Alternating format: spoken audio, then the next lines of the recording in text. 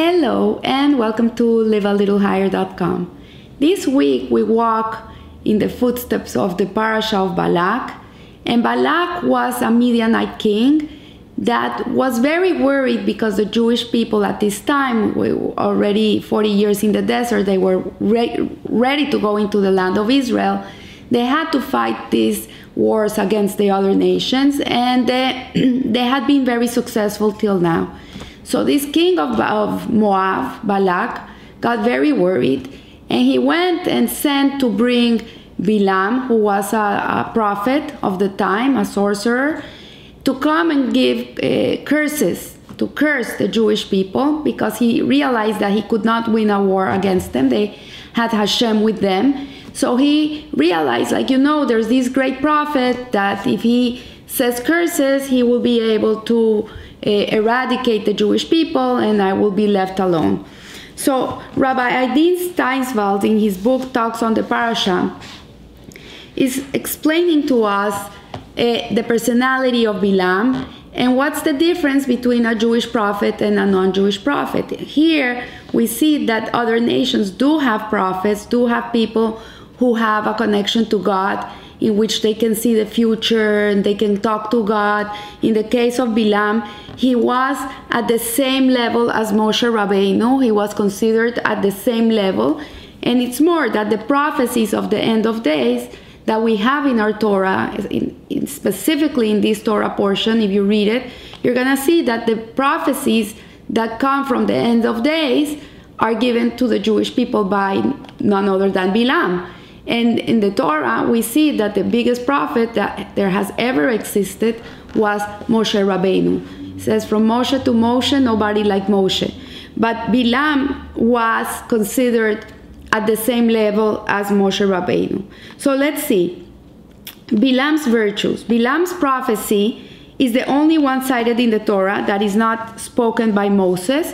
So we see that it says in the Torah, in Deuteronomy, it says, no other prophet like Moses has arisen in Israel.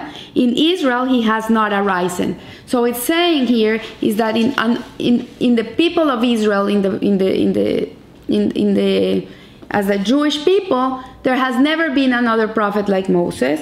But among the nation, he did arise, and he was Balaam. Also, the sages, when we talk about other characters in the Torah that are not righteous from other nations, we try not to talk about them a lot. It says not talk to them about their deficiencies a lot. But according to the sages, about Balaam, we should talk a lot, because there's a lot to learn from him. There's a lot that we need to grasp from this personality that we need to learn from so we don't become like him. So it says, with him I speak mouth to mouth, like Moses. He had the capacity to speak to God mouth to mouth, in a vision and not in riddles. He saw Hashem with his own eyes. He is a man who merited speaking with God face to face, with unconcealed vision, with unobscured perception. Moses, that someone can be compared like Moses, is a major compliment. But Balaam's prophecy is important also in its content, because Balaam's prophecy, we not only see in the future, but we also see the grand vision of the Jewish people. So his prophecy really talks about the grandiosity of the Jewish people, and his vision comes to the end of days, and a star shall go forth from Jacob. This is in Numbers, were not spoken by Moses, they were spoken by Balaam. And Balaam is the one who speaks of the end of days, the ultimate end, how the whole world collapses and the Jewish people will remain. So we see from him that it's not a joke. He was a very big prophet. He was considered a very big prophet. And when he came to curse the Jewish people, only blessings came out of his mouth. So we see from his personality that he seems to be a very righteous person. And he tells Balaam, he sends messages to him, and he says, you know what? I can come and curse the Jewish people, but if Hashem doesn't allow me to curse them, I cannot curse them. I can only do what God allows me to do. I cannot go against Hashem. I cannot go against the Jewish people. So Balaam is a prophet of God, a human being with a life connection with the Holy One, blessed be he. And we see that Pharaoh had 3 advisors. One of them was Job, the famous Job. Then was Yitro, which ended up converting to Judaism. He was the father-in-law of Moshe Rabbeinu. And then we have Bilam. And these 3 people have one thing in common, and that set them apart from the rest of the people of that time. And it was that they isolated themselves from other thinkers. They came to their conclusions on their own. They came to know God on their own, through their efforts. So we see here that the root of the problem of Bilam, because he seems like such a righteous man, but in reality he was not a righteous man. He was very wicked indeed, and he was an anti-Semite. We see that the root of his problem was that he was a self-centered person. So the difference between a Moshe Rabbeinu and Bilam, Moshe Rabbeinu was the most humble person that ever existed. His character trait, his number one trait was that he was a humble person. But Bilam, on the other hand, his character trait, his deficiency really was that he only did things for himself. Even though he looked very connected to Hashem and that he would do everything that Hashem told him, he had a different agenda. His agenda was not God's agenda, even though he did what God asked him to do. And we see that God tells him, don't go with them, I don't allow it. I don't give you permission to go and curse the Jewish people. And he's worried because they're not giving him enough honor. And he tells Hashem, even if Balak would give me all the silver and all the gold of his palace, I would not go. So we see that his intentions were not good intentions, because why does he have to say the silver and the gold? We see that he's a very ambitious guy, and this is what matters to him. And even though he doesn't curse the Jewish people, he never gets to curse them, because every time he opened his mouth, only blessings came out, and many of these blessings are in our Siddur till today. We pray from them. At the end, he ended up looking for a way to make the Jewish people fall, and he realized that it had to come from them, that they were the ones that had to do an Aveira, they had to do something that went against God, and in this way they would bring upon themselves their own downfall. And he did it. He sent the Moabite princesses to entice the Jewish men and engage them in illicit relationships and idol worship their god, Baal Peor, and this was very, very damaging to the Jewish people. We lost 24,000 of the finest men in a plague because of this.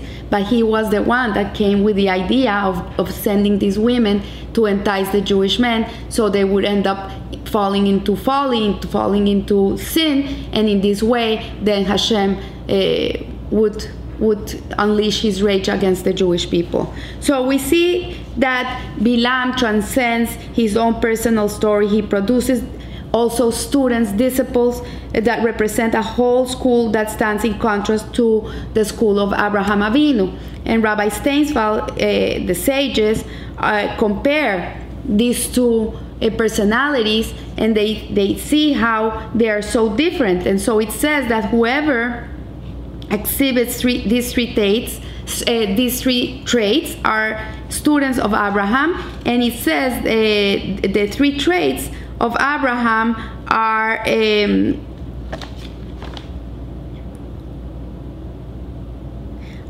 good eye, a modest spirit, and a humble soul. So whoever has these 3 traits are considered from the house of Abraham. But the disciples of the wicked Bilam are completely opposite. They have an envious eye. They're looking at what other people have. They want what other people have. They're ambitious spirit. They're ambitious people. And their arrogant soul. So Jews should be ambitious. It's not that we shouldn't be ambitious, but we should be ambitious in spiritual matters, not in money-hungry people, not as they portray us in the cartoons. This is not really what a Jew is. A Jew should not be money-hungry. He should work hard and he should make a living so he can have a proper Jewish life. Like kosher meat is expensive, Jewish schools are expensive, to dress in the proper ways. A Jewish life is an expensive life. So we work hard because we need the money to be able to have a righteous life. but not because we are money hungry and we want to be gaining and gaining and gaining. Sadly, many people fall into this, but this is not really the school of thought of Abraham Avinu. It comes from Bilam. So we see here that Bilam transcends his own personal story. He produces students and represents all this way of thought, and his self-centeredness and his envious eye and ambitious spirit and his arrogant soul are what at the end made him fall. This is what brought him to his own destruction. So Bilam's prophecy is evident that it is communicated through him, what Hashem wants him to do, but nevertheless he always has this ambitious spirit that is making him do things that he shouldn't be doing, and he goes really against Hashem's will. And we see that Abraham, on the other hand, goes completely with God. Even when God asked Abraham to go to the Akedah and sacrifice his son, even though he didn't understand what God was asking from him and it didn't make any sense, it was completely crazy what God was asking from him. Like, he would lose everything he did in his whole life, like his name. People would not look up to him anymore, like they wouldn't believe in him anymore. He would lose everything. He was willing to go with God and do what Hashem wanted. But Bilam was the opposite of Abraham. So we see here that the difference between the students of Bilam and the students of Abraham come to the way in which they serve Hashem and the way in which they search for God. So both of them are searching for God. They're soul searchers. They're searching. One is a philosopher. The other one is like a Kabbalist. And the difference between them is that the Kabbalist and the philosopher have the same fundamental question regarding the disparity between God and the world. And we see how they be joined together in one system. This question is rooted in the fundamental question of both the faithful and the philosophers, that they can't come to understand how there's a world and there is God. Like, how can these two things exist together? So they formulate the question in two different ways. So the philosopher's reasoning begins as follows. He says, there is a world. I can see there is a world. So if there is a world, how can there be a God? And today, many people don't believe there's a God. They think there was a Big Bang and the world made itself through an explosion, and they can't understand that there's a creator of the world. But the Kabbalist, he thinks in a very different way, and the question for him is not if there is a God. The question for the Kabbalist is, if there is a God, how can there be a world? Because in reality, there's nothing else. There's nothing else apart from God. Everything is Hashem. So the person that is connected to Torah and to Hashem, he sees the world as part of God. He sees it as one with God. It's not something that is separate from God. They go one in one. It's like talking about a person. He has head, he has eyes, he has a nose, he has a mouth, has a body. You don't see a person like in separate parts. When you see a person, you see the person. This is the same way with Hashem. When you see the world, you should be seeing God in the world. So when our sages choose to contrast Bilam and Abraham, they did because because there truly is profound similarity between them. They both searched and they both found the way to God by themselves. The difference between them is what happens when they encounter is unexplained and the unexplainable, where God tells them to do something that is against their essential nature. So as I said before, Bilam goes against Hashem. He does whatever he wants. He always finds the way to get his way without going against God. God tells him, don't go and curse the Jewish people. He doesn't want the Jewish people to be touched. But nevertheless, he finds a way to go and make the Jewish people fall. And we see how Abraham is always looking for God and being connected to God and doing what God wants from him, even though he doesn't understand what Hashem wants from him. He just does what God wants. He's an extension of God. He's a chariot of God. So we see here that there is one world in which the mind functions brilliantly, reaching the highest levels of understanding of the divine, but there also exists another world which consists of what one does in one's spare time. And we see that there's people who are very spiritual, and they're learning, and they're doing things, and they're doing kindness. But in their spare time, what are they doing with their spare time? What are they filling it with? And this is where you see the power of a person. When a person is not wasting his moments in stupidity, like he's reading the not good magazines or not a good book in his spare time, you see that there's something that is disconnected from this person. But a person, when he's holy, when he's really connected to Hashem, when he's working in his spiritual growth, in his spare time, he's still working on his spiritual growth. He's not going to go and do things that are out of what will allow him to continue connecting to God and continue to grow. So the Kotzer Rebbe would ask, how is it possible that our sages call Bilam a prophet? How can it be that such a evil person could be called a prophet? And can it be possible that a person like this can exist? And the answer is yes, it is possible. There's people who take wisdom, and they know a lot, and they learn a lot, and they teach a lot. And the more a person knows and he learns, Hashem sends him more knowledge and more connection to him.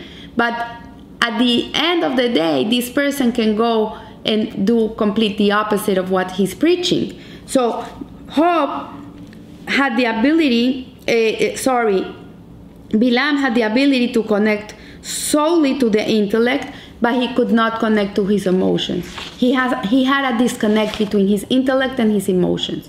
What he thought was not what he felt. And usually when a person has a connection between his intellect and his emotions, and you look at it, think about it, whatever you're thinking is what you're feeling. But he didn't connect it. He was completely disconnected. And it says here that whoever says that he has only an interest in the study of the Torah, but not its observance, does not even have to his credit the mitzvah of studying Torah. So a person who's learning Torah, for example, should want to be better. A person that's learning new things, new, it's not new, obviously, it's old. It's the blueprint of creation. God created the world with the Torah. This is the blueprint, but for us it's new, a new insight, something new that we learn, and we don't put it into practice. Is as if we don't even get the credit for learning it, because then what's the use here? And that's the difference between Abraham and Bilam, or Moshe and Bilam. That Bilam, he knew a lot, he was a philosopher, he knew so much, but at the end of the day, he didn't practice what he knew. He didn't put it into his life. He didn't internalize it. It didn't make him a better person. It didn't make him someone better. That's what happens here, because when we get knowledge and we take knowledge for self-centered reasons, only to be a person that knows more, a person that is in a higher level than other people because he's more intellectual, or he's a professor, or he's this or he's that, but in reality he's not doing it for the service of Hashem. He's not doing it not for egocentrical reasons, but to do it for God. How can I serve God better if I know this? If I know I should be doing this, how can I serve Hashem in a better way? How can I do it in a better way? When a person is not thinking about his ego, about his position, about him, but he's thinking about Hashem, then that humility will allow him to be able to be a good prophet. But a person that takes all this knowledge inside and he just eats it up and he bloats about it, but he doesn't really change as a human being, he doesn't grow from it, and he doesn't become a better person, then this whole thing is a farce. And we see it in many cases where we have gurus and we have spiritual people that connect people to God or connect people to other deities, and people are flocking to these places, and suddenly you see that this person on the side has a very shady personality, and you see it. Why? Because they take all this knowledge that they have, and for sure they have powers, but they use it for the evil side. They don't use it for godly purposes. So the holiness of Israel begins with a mixture of the spiritual and the physical. That's what we do. We bring heaven down to earth, and we take earth and we bring it up to heaven. All the material world we use for Hashem. We use it to be able to elevate the world, to use it for Him. And this is what makes the Jewish people. And we read in Ecclesiastes that he who increases wisdom increases pain. A person that has more wisdom does not refer to intellect, but to the connection and fusion that must exist as the nexus of the two worlds. Pain is the Jewish heartache when he asks himself what he should do now that God has endowed him with this new wisdom. This is the pain, because when a Jew learns something new, there's a pain, like, oh no, I have to do this now. I remember when my husband was taking his smicha program, he wanted to become a rabbi. He would come home and he would come with all these new alahas that I had no idea about, the kitchen and the pans. And when he started telling me, Margie, you need a pan only for fish. You cannot use the other ones. It has to be only for fish. And I started to boil, like, why do I have to do this? I felt pain. And then at the end, I just gave in and I knew, okay, I have to do this. If I know it, how am I not going to do it? How am I going to change?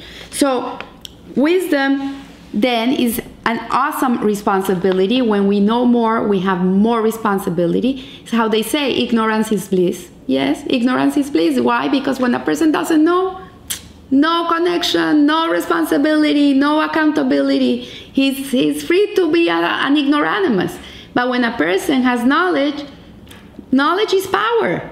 But that power has to be transformed into the use of the proper use of that knowledge. So we know here, and this is the punchline of the comparison between Bilam and Abraham, is that Bilam lived in a world where everything that is connected with the abstract thought ceases to be meaningful, and this is the path that he teaches his disciples. He didn't teach the abstract. He was not a person that was mystical. He was more into what is in there for me. And Bilam the soothsayer, that's how he ended up in the Torah at the end when he's killed by the Jews. They don't say this is Bilam the prophet. He ends up being Bilam, the son of Beor, the soothsayer, with the sword along with their other slain. He's not seen again as Bilam the prophet. Bilam ceases to be a prophet, a man of God, and all that remains is Bilam the soothsayer. Because in reality, what's important of the story of Balak and Bilam is not what he did, is how it ends. And at the end, you see that people who have all this knowledge, that they think they know so much, they make themselves so important in other people's eyes, but they don't walk the talk. They talk, but they don't do anything with what they know. You see, at the end, they end up being nobody. They end up being nobody. And at the end of this Torah portion, you see that he dies, and then we see Pinchas, the zealot, that comes and saves the day. And then we see Yehoshua. This is the next phase of the Jewish people. So he's gone. Nobody wants to know anything about him, but the Jewish people remain. So the question I leave you with is, you listen to these classes.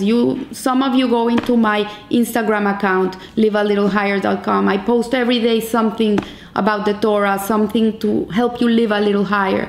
The question is, are you living a little higher? What are you gaining from all this? Every time you listen to a class, you should be a new person. You should be someone new. You should have to be someone that was not before. It should make you a better person. It should make you a holier person. Someone that is living really a little higher. So I wish you a great week, and remember, live a little higher. Thank you.